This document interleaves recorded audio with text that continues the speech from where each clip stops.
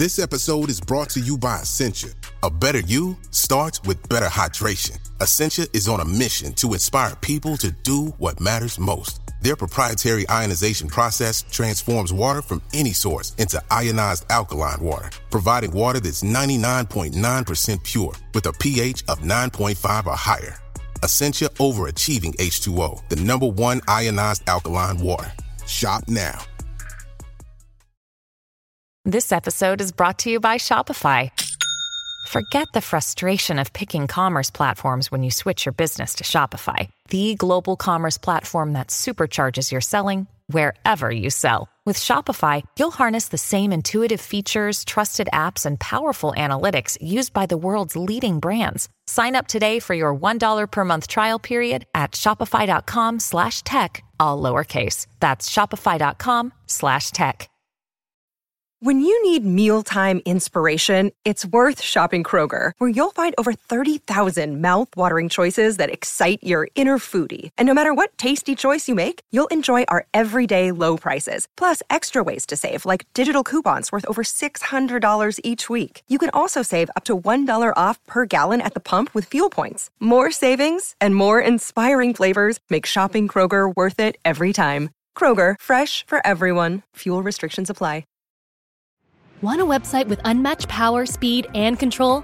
Try Bluehost Cloud, the new web hosting plan from Bluehost, built for WordPress creators by WordPress experts. With 100% uptime, incredible load times, and 24/7 WordPress priority support, your sites will be lightning fast with global reach. And with Bluehost Cloud, your sites can handle surges in traffic no matter how big. Plus, you automatically get daily backups and world-class security. Get started now at Bluehost.com.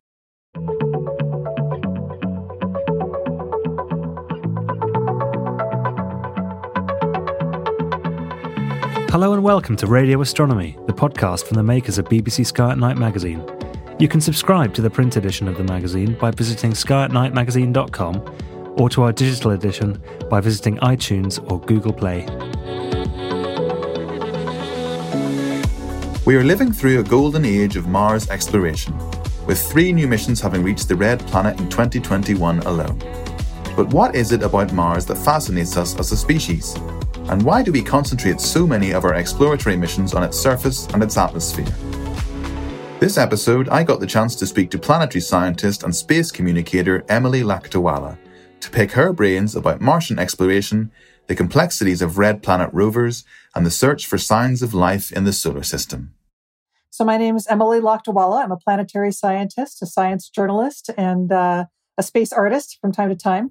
I've written a lot of articles for magazines and websites about the exploration of our solar system, and one book titled The Design and Engineering of Curiosity about the engineering of the Curiosity rover. I'm working on a second book right now about the science mission. Cool, yeah. I mean, you know, you're known within the sort of space and astronomy community around the world, I guess, as an expert and a fan and fountain of knowledge on all things planetary science. I was just wondering to be worth sort of kicking off. How did you first become interested in planetary science, and when did you sort of realize that was your thing, that was the thing you were drawn to? Well, I've always been I was always a science kid growing up. I used to love watching the public television shows about whether it was space or dinosaurs or geology or physics or whatever, all of those topics. They all fascinated me pretty equally. I think that my family had gotten one of those series of books that you can subscribe to that had one on the solar system that was published just after the Voyager encounters with Jupiter and Saturn. I do remember looking as a little kid at these photos of these moons that nobody had seen before, and they all had these wonderful names like Io and Europa and Ganymede and Callisto and Mimas, Enceladus, Tethys, Dione, Rhea, Titan, Hyperion, Iapetus, Phoebe. They're all these fabulous names from mythology, and they were all these worlds instead of little points of light. So I think I was predisposed to like space, but it wasn't until after I'd completed college with a geology degree and was teaching science to 9 and 10-year-olds in a small private school that it occurred to me that you could possibly do geology on other worlds. And so I went to study that in graduate school. And I think I had the hope that I would work maybe for a museum or maybe do research for television shows or something. And I lucked into the job that I had at the Planetary Society, where I got to make a career out of explaining the exploration of our solar system, both the engineering and the science and the adventure. As of last year, I'm now freelance. I'm pursuing my own book and article projects and writing books and having a good time with that while I'm able to hang out with my kids at home. Do you think we're sort of, relatively speaking, living in a golden age of planetary exploration? It does seem like, if you look at the sort of last 2 decades, the amount of missions that have been launched to planetary bodies across the solar system is spectacular, isn't it? Yeah, it really is. This really is the best time to be alive in terms of planetary exploration. There are so many missions going to so many places.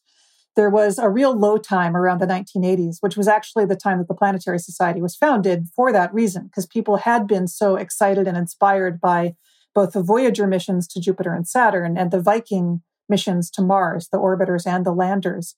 And it felt like we had just begun this exploration of the solar system, and NASA was ready to shut things down.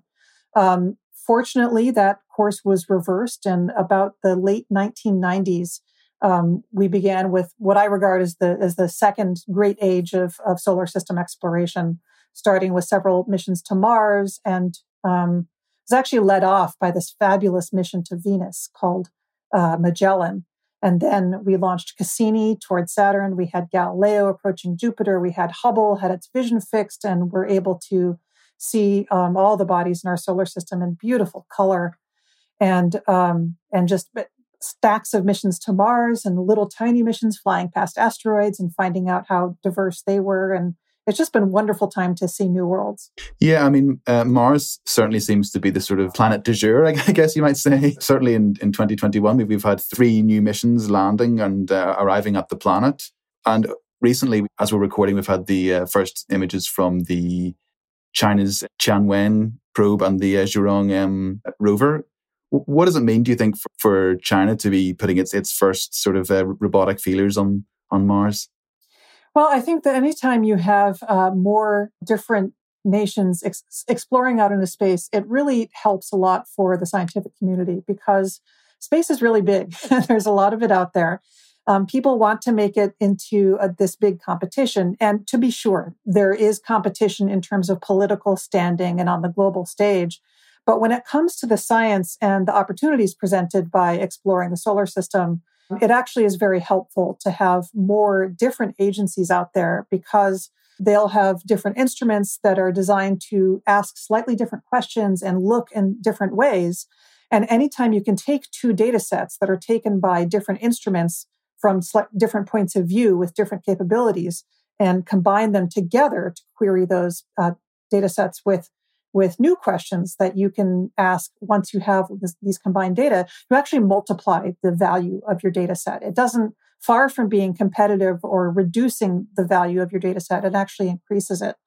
And I think one way to emphasize that is to look at how valuable some of the very oldest data sets still are, even at Mars, where we've sent a lot of spacecraft. You know, Viking was a mission designed to get photographic orbital photos of the whole planet for the first time. And it really did produced a global color data set that is still very valuable for setting up your base maps of the planet. Like every time I make a map that shows all of Mars, where I'm like, here's where all the landing sites are, or whatever else, it's Viking color that I use for that. One of the very first missions of this renaissance was Mars Global Surveyor, and it took the topographic data set that is literally the base map for every other data set that has ever been produced for Mars. It's going to be decades before somebody comes up with something better than that. And so it's not that new missions, new technology make anything obsolete. No, they multiply the value of what we're doing. And of course, it depends on there being open sharing between the different countries that are doing this work. But China does have agreements with ESA and with pretty much everybody except the United States. And so everybody, I think, is going to benefit, I hope.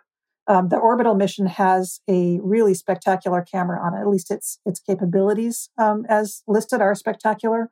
And it will be good as long as there's data sharing policies in place, because the only other comparable camera is on Mars Reconnaissance Orbiter, which arrived there in 2006. And that's 15 years old. It's way past its warranty. I hope it lasts many more years into the future, but we can't rely on it lasting that much longer. And we'll need those high resolution data sets to follow the progress of our landed missions in the future. What is it about Mars that makes it such a fascinating planet as far as we are concerned, and one that warrants such study? Well, I'm going to give a flip answer and then I'll give a more serious answer. But the flip answer is that it's easy in some ways. So I have to qualify that because Mars is also the hardest place to land in the solar system. But, the moon is the easiest interplanetary body to get to. It only takes typically a couple-day cruise to get there, and then you can get into orbit. And it's a good testing ground for where you operate your first deep space missions. And both China and India in the last decade had their first lunar missions as a way of testing their deep space communications and deep space navigation.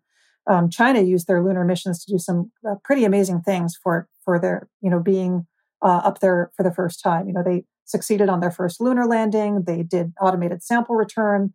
They played around with interplanetary navigation using these Lagrangian gravity balance points that lets them park in one spot for a while, wait for an asteroid to come by, and then go rendezvous with it. And so, I'll be honest, I didn't expect them to succeed with their first Mars landing because nobody succeeds with their first Mars landing, except I guess the US did and with Viking, but they did. And it's pretty amazing that they did. And it's nice to have that record broken of there being only one space agency that has ever successfully landed on Mars. Now there are two. So Mars is relatively easy. It's the next logical place to go after the moon because the navigation is pretty straightforward. It is well mapped, so you understand its gravity field. You know what you need to do to get into orbit. You can define very well your questions and how you're going to explore it. You know exactly what kinds of science instruments you need to build. And its geology is very Earth-like. It's not Earth-like in ways that make it fascinating to study, but it is accessible in that way so that you can design and test a lot of instruments and techniques on Earth that will work very well on Mars. Venus, by contrast, is closer. It's actually easier to get to navigation-wise, but unless you're there to study the atmosphere, Venus is a very difficult planet to do anything with because you can't see through the clouds to the geology on the surface very well. So Mars really is the next step, other perhaps than asteroids, after the moon. And it's definitely a place where you kind of need to go to test to challenge your space agency's ability to accomplish things in deep space before you go further to the main belt or to the outer planets to do even more challenging things. What about the search for life, or at least for signs of life on Mars? Is that ultimately where the sort of at least the robotic observations are sort of amounting to, or is there more to it than the exploration of Mars itself? Well, sure. So I think you've mentioned both of the main motivations for studying Mars. One is to answer that question about whether, given the same starting conditions, the same physics, the same ingredients, the same environment that supports liquid water, did life arise on both Earth and Mars? Because that helps us understand the question of whether life is common in the universe or not. If you believe that if you set up the same kind of experiment twice, that you should get the same result, then it would be shocking if life did not originate on Mars, which is, I think, why so many people are, so intent on looking for it there. And so the question is not really about, was there life on Mars? Although, of course, it would be fabulous to discover it if there was. It's really about, is life common in the universe or not? If we find it on Mars, odds are good that it's common. If we can't find it on Mars, despite all our looking, or anywhere else in the solar system, then maybe Earth is quite a unique place. And so that's one of the motivations. And I think probably the most publicly palatable motivation for studying Mars. The other one is a bit more intellectual, just curiosity about the history of a planet that is so similar to Earth and yet diverged in this way that makes it cold and apparently lifeless. And also not just in terms of biological life, but also geologically speaking. Mars does remain geologically active, but has far less internal energy than Earth does. So It's much more quiescent. But if Mars didn't ever actually have life, then the geology that it has and what it preserves from early in the age of the solar system is kind of a time capsule of what Earth was like before life came to dominate everything about the surface of Earth. You look at everything on Earth, all of the geology even, and even the weather is strongly influenced by life. And so if you can compare and contrast Earth and Mars' ancient geology, then you kind of understand what you understand all those differences about Earth that make it strange because of the prevalence of life here. Oh, such a clutch pickup, Dave. I was worried we'd bring back the same team. I meant those blackout motorized shades. Blinds.com made it crazy affordable to replace our old blinds. Hard to install? No, it's easy. I installed these and then got some for my mom, too. She talked to a design consultant for free and scheduled a professional measure and install. Hall of Fame son. They're the #1 online retailer of custom window coverings in the world. Blinds.com is the GOAT. The GOAT! Go to Blinds.com for up to 45% off. Blinds.com. Rules and restrictions may apply. This episode is brought to you by Etsy. Looking to instantly upgrade your Mother's Day gift from typical to meaningful? Shop Etsy. Now until May 12th, get up to 30% off personalized jewelry, style, decor, and so many other items Mom will love. And if you want her to know you put a ton of thought into her present, use Gift Mode. Gift Mode on Etsy takes the stress out of gifting so you can easily find well-crafted, original, and affordable pieces from small shops. Just tap or click Gift Mode on your Etsy app or Etsy.com. Then answer a few short questions about Mom, and Gift Mode instantly gives you curated ideas based on hundreds of personas. Need something original and affordable for Mother's Day? Etsy has it. Shop until May 12th for up to 30% off gifts for Mom. Terms apply. Today, Healthier is happening at CVS Health in more ways than you've ever seen. It's wellness destinations for seniors, including select locations with Oak Street Health and CVS Pharmacy. It's doctors, nurses, pharmacists, and everyone in between, offering quality care and support virtually, in person, and on the phone. It's in-home evaluations through Signify Health and meeting mental health needs through Aetna. And those are just a few of the ways Healthier is happening. To see more, visit cvshealth.com/healthier happens together. CVS Pharmacy, Oak Street Health, CVS Specialty, Signify Health, and Aetna are part of CVS Health. Eligibility and services vary by location and individual. Yes, and I suppose to that end, that's one of the other advantages about Mars is the fact that you can actually land on it. I was wanting to get your thoughts on the NASA's latest lander, Perseverance, and the Ingenuity helicopter. What are you sort of looking forward to about that mission most, and what ultimately is Perseverance going to be doing? So there's a couple things I look forward to. One is just the road trip. You know, I'm an American. I love getting in my car and driving across the countryside and seeing the landscape change and going over this hill and seeing, oh, look at that beautiful cliff and that pattern of rocks. It's just, I love it. And so that's, part of what I like about these rovers so much is just the road trip and seeing the new sights and being able to appreciate Mars in that way. Most of the time you land in a spot and that spot is the only place you've seen. Even the Apollo missions, until they got those super cool dune buggies that they took to the moon, they were really just looking at one spot on the moon. And you can imagine being set down on a random spot on Earth and how much you would learn about our planet if you couldn't drive anywhere. And so just the opportunity to go over the hill and see what's on the other side is just really fun.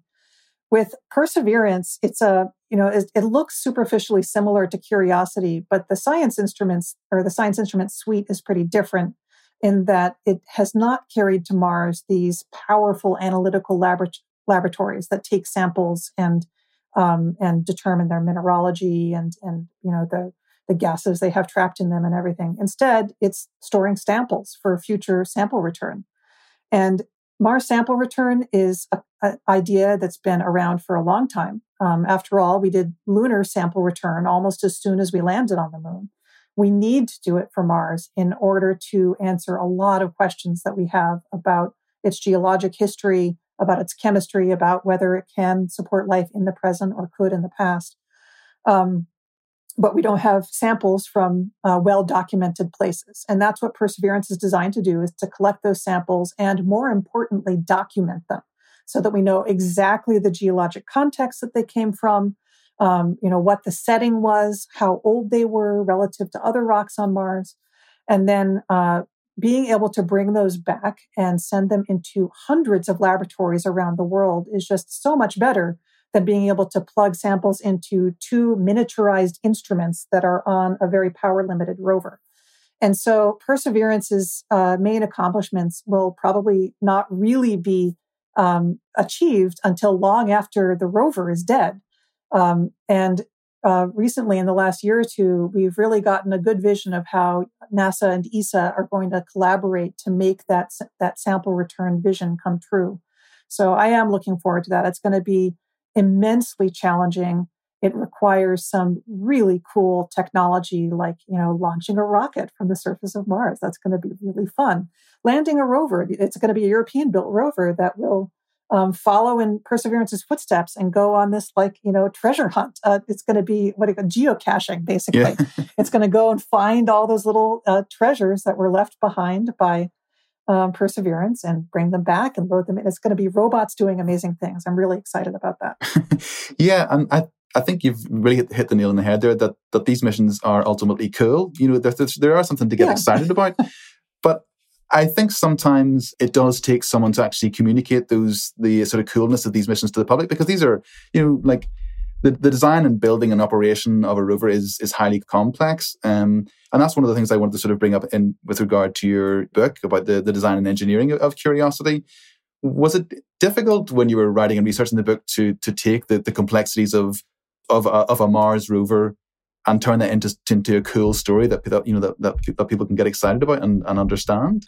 Well, it was certainly challenging, but it's the kind of challenge that I live for. So, the basic idea of what I do is that I take stuff that is written in a language that most people don't understand, and I translate it into a language that they do. And the rover, the engineering was indeed it's probably the most complicated thing ever to go beyond Earth orbit. It is incredibly complicated. There's no one person who understands how all its parts work. So I had to talk to dozens of people, to each of whom was expert in one part, to try to explain how this thing worked. And in fact, this book was not the book that I intended to write when I first agreed to write this book. I intended to write the science one, the second one. But the science is so dependent on how the rover works that I needed to understand how the rover worked in order to be able to write the science book.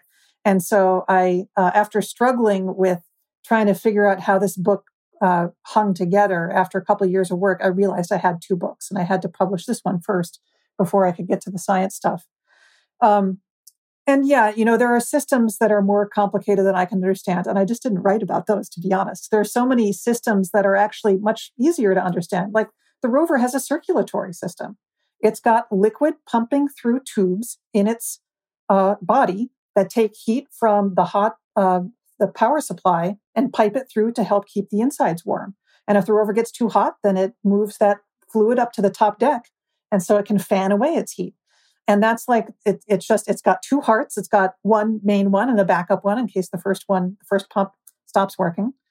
I think one of the things that really impressed me when I was gathering pictures for illustrating this book was that as advanced a piece of technology as a Mars rover is, it is a custom handcrafted object that really is built by human hands. And that came home to me when I was looking at the pictures sitting on Mars of the rover, the top deck, and you see all these cables snaking across the surface, and they're all held down by little knots. So there's, you can just imagine somebody in their clean room suit tying knots, and knots have to be one of the very oldest human technologies. I mean, birds tie knots, right? So, you're talking about millions of year old technology that is still being used to build a space robot and send it to Mars. And it's still the best solution to the problem, is tying little knots and string to hold those cable ties down. It's so cool. And one of the things I've sort of come to learn through speaking to, the people involved in missions and in the sort of solar system exploration missions, when those missions are still being planned and they haven't yet been approved, is that you have lots of different scientists and teams who are all sort of fighting to get their instrument on the payload. Is it a bit of a jostle, do you think, sort of having to compromise between the weight of the payload and the instruments that you can actually have on there? It is a bit of a jostle, and the process isn't perfect, but they do their best to make it as transparent as possible. So they say when it's time for Their missions are operated or planned in slightly different ways. This mission was a flagship mission, which means that NASA announced, hey, we have this big boat we're about to launch. We have this much cargo space, and we can carry this many scientists, passengers. And so you should propose for how many scientists and how much of the cargo you want to take up with your experiment, and convince us that your experiment is worth the amount of space we have on our boat. It's really quite the same as like any of those exploration cruises, or that like the one that Darwin went on, or and you often have similar requirements. Like, for instance, there are cameras on this rover that are scientific cameras. They're designed for scientific purposes to try to figure out rock compositions and do other things.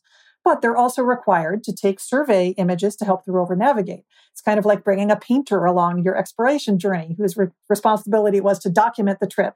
But also they were, doing their research and cataloging new species and everything along the way. It's really the same. It's following in the footsteps of explorers from centuries and centuries, and so it's you have to put together a team that convincingly can accomplish the scientific goal that you set, and you're required to fit within these cargo limits in terms of mass and also power requirements. And can your instrument survive the temperatures and the stresses of being launched and landed? That's actually usually one of the most difficult things.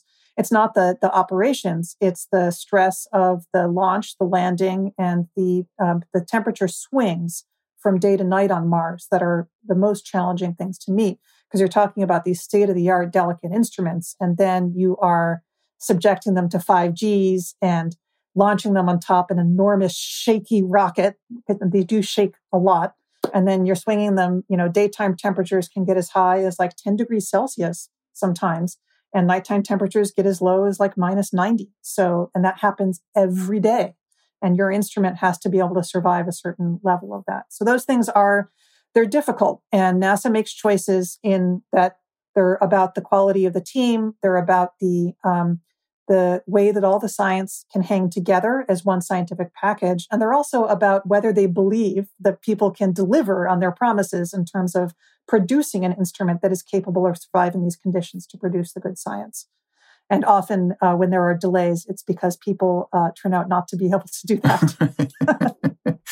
Do you think ultimately that the best way of actually really getting down and understanding a planet like Mars would be to get humans on the planet? I mean, can you imagine if you were able to have a geologist and a biologist and a chemist actually living on Mars and doing the work there? Or do you think that the rovers do a pretty good job? I have a sort of a compromise view on this. So there is really no replacement for human brain and dexterity yet. Presumably, at some point, technology will get there, but we're a long way from that for now. However, robots can survive in environments that we can't. They have endurance that we don't. And what it takes to have a human survive and live in space is profound. Like, we have not accomplished yet what we need to in order to have humans survive a long duration space flight out and back from Earth, much less land on another world and take off again. It's that takeoff is actually even harder. Plus the long-term survival on the surface. So there's a lot of things that I believe we'll be able to do someday, but we are a long way from solving those problems. What we are getting incredibly good at is using robotic avatars to do things in environments that are too dangerous for humans. So whether you're talking about distance operating theaters where you have a surgeon in a safe place operating, a robotic surgery tool somewhere across the country or across the world, or whether you have people teleoperating, robots that are often developed with JPL robotic technology that go into earthquake zones and look for survivors and all those kinds of things. Places that would be too dangerous for humans, yet you're still using the human brain and dexterity. I think that is really the path forward for most deep space exploration. And you keep the squishy, delicate human bodies that require such a finely tuned environment and a constant supply of water and food and all of these other things. You keep them in a very carefully safe environment, shielded from radiation, all of the things you need to do to keep people safe. But you teleoperate, you send their brain power and their dexterity through virtual reality, through teleoperation of much hardier robots on the surface, that then you can abandon them on the surface. You don't have to worry about bringing them back up off the surface. And as a bonus, which I don't think is a bonus at all, but not everybody agrees, but as a bonus, you can also sterilize those machines before you send them down to Mars. So you're not risking contaminating the Martian environment with Earth microbes before we've had a chance to discover whether life actually does exist on Mars or not. Oh yeah, that's awesome. Yeah, I mean, I suppose those sort of avatars that you were talking about might be good for exploring a really, really hostile planet like Venus. Absolutely, Venus. They're good for, say, working in the microgravity environment around an asteroid. Basically exploring anywhere. And I think that things are getting so real now. I mean, we're actually, this is technology that is easy to imagine. Like, we're already doing it. The fact that we can do remote surgery, microsurgery, is just. I kind of don't believe it, even though I know that it works. It's really mind-boggling what you can do. And that is, being a surgeon it's one of those things that you joke about. It's not brain surgery, right? And yet we do brain surgery telerobotically now. And so it seems to me that Martian exploration telerobotically is no stretch whatsoever. So yeah, absolutely. This way you could develop, a ship, an environment, a way to keep the humans safe that you don't have to modify for every different place you go. You just build the robots for the different places. And we already know how to build robots for different places. So we're close to that capability already. The long-term deep space survival is still a problem we have to solve, though. Yeah, I mean, just to sort of come back to the search for signs of life on Mars, it's sort of interesting to look at those other bodies in the solar system where signs of life might exist, or at least this sort of hospitable conditions exist.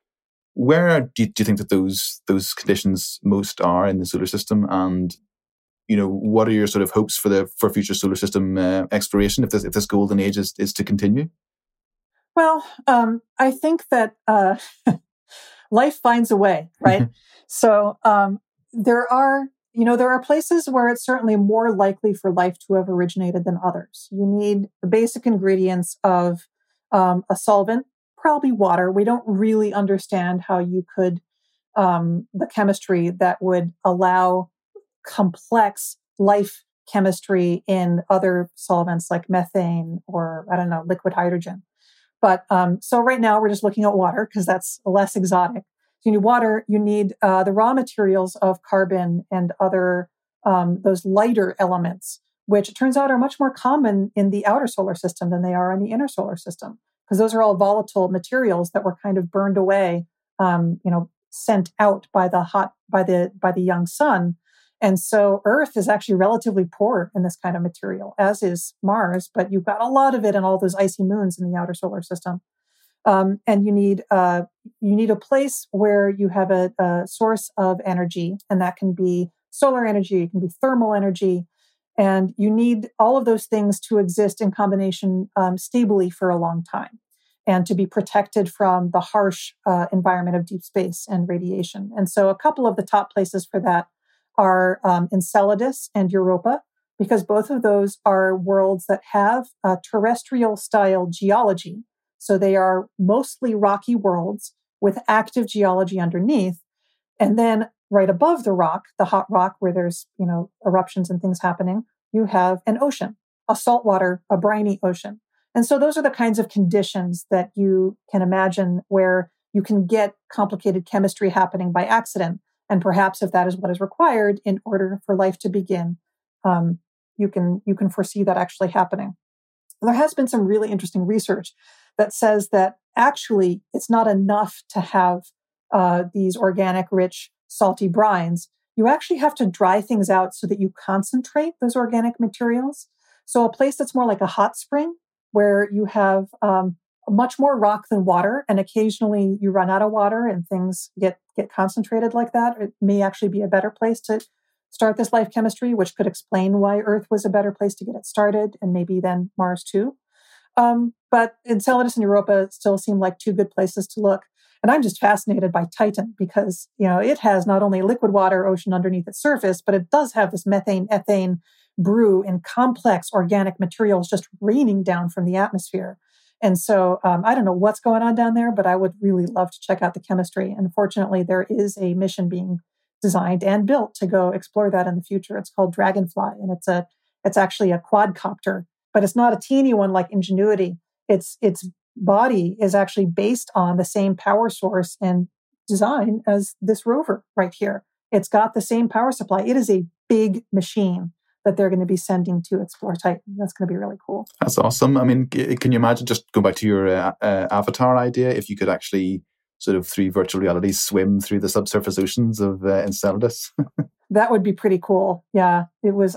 I know it's there's been so much space art about that, and you see all these like various leviathans lurking in the depths. Europa has whales, and I forget what Enceladus has. It doesn't actually have whales, but we like to joke about, all the kraken and other things that may be down there, just waiting for unsuspecting explorers to come and disturb their environment.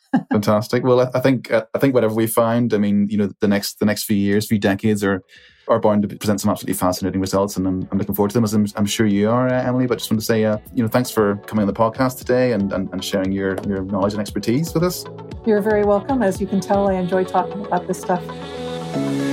Thank you for listening to this episode of the Radio Astronomy podcast from the makers of BBC Sky at Night magazine, which was produced in our Bristol studio by Brittany Colley. For more of our podcasts, visit our website at skyatnightmagazine.com or head to Acast, iTunes or Spotify.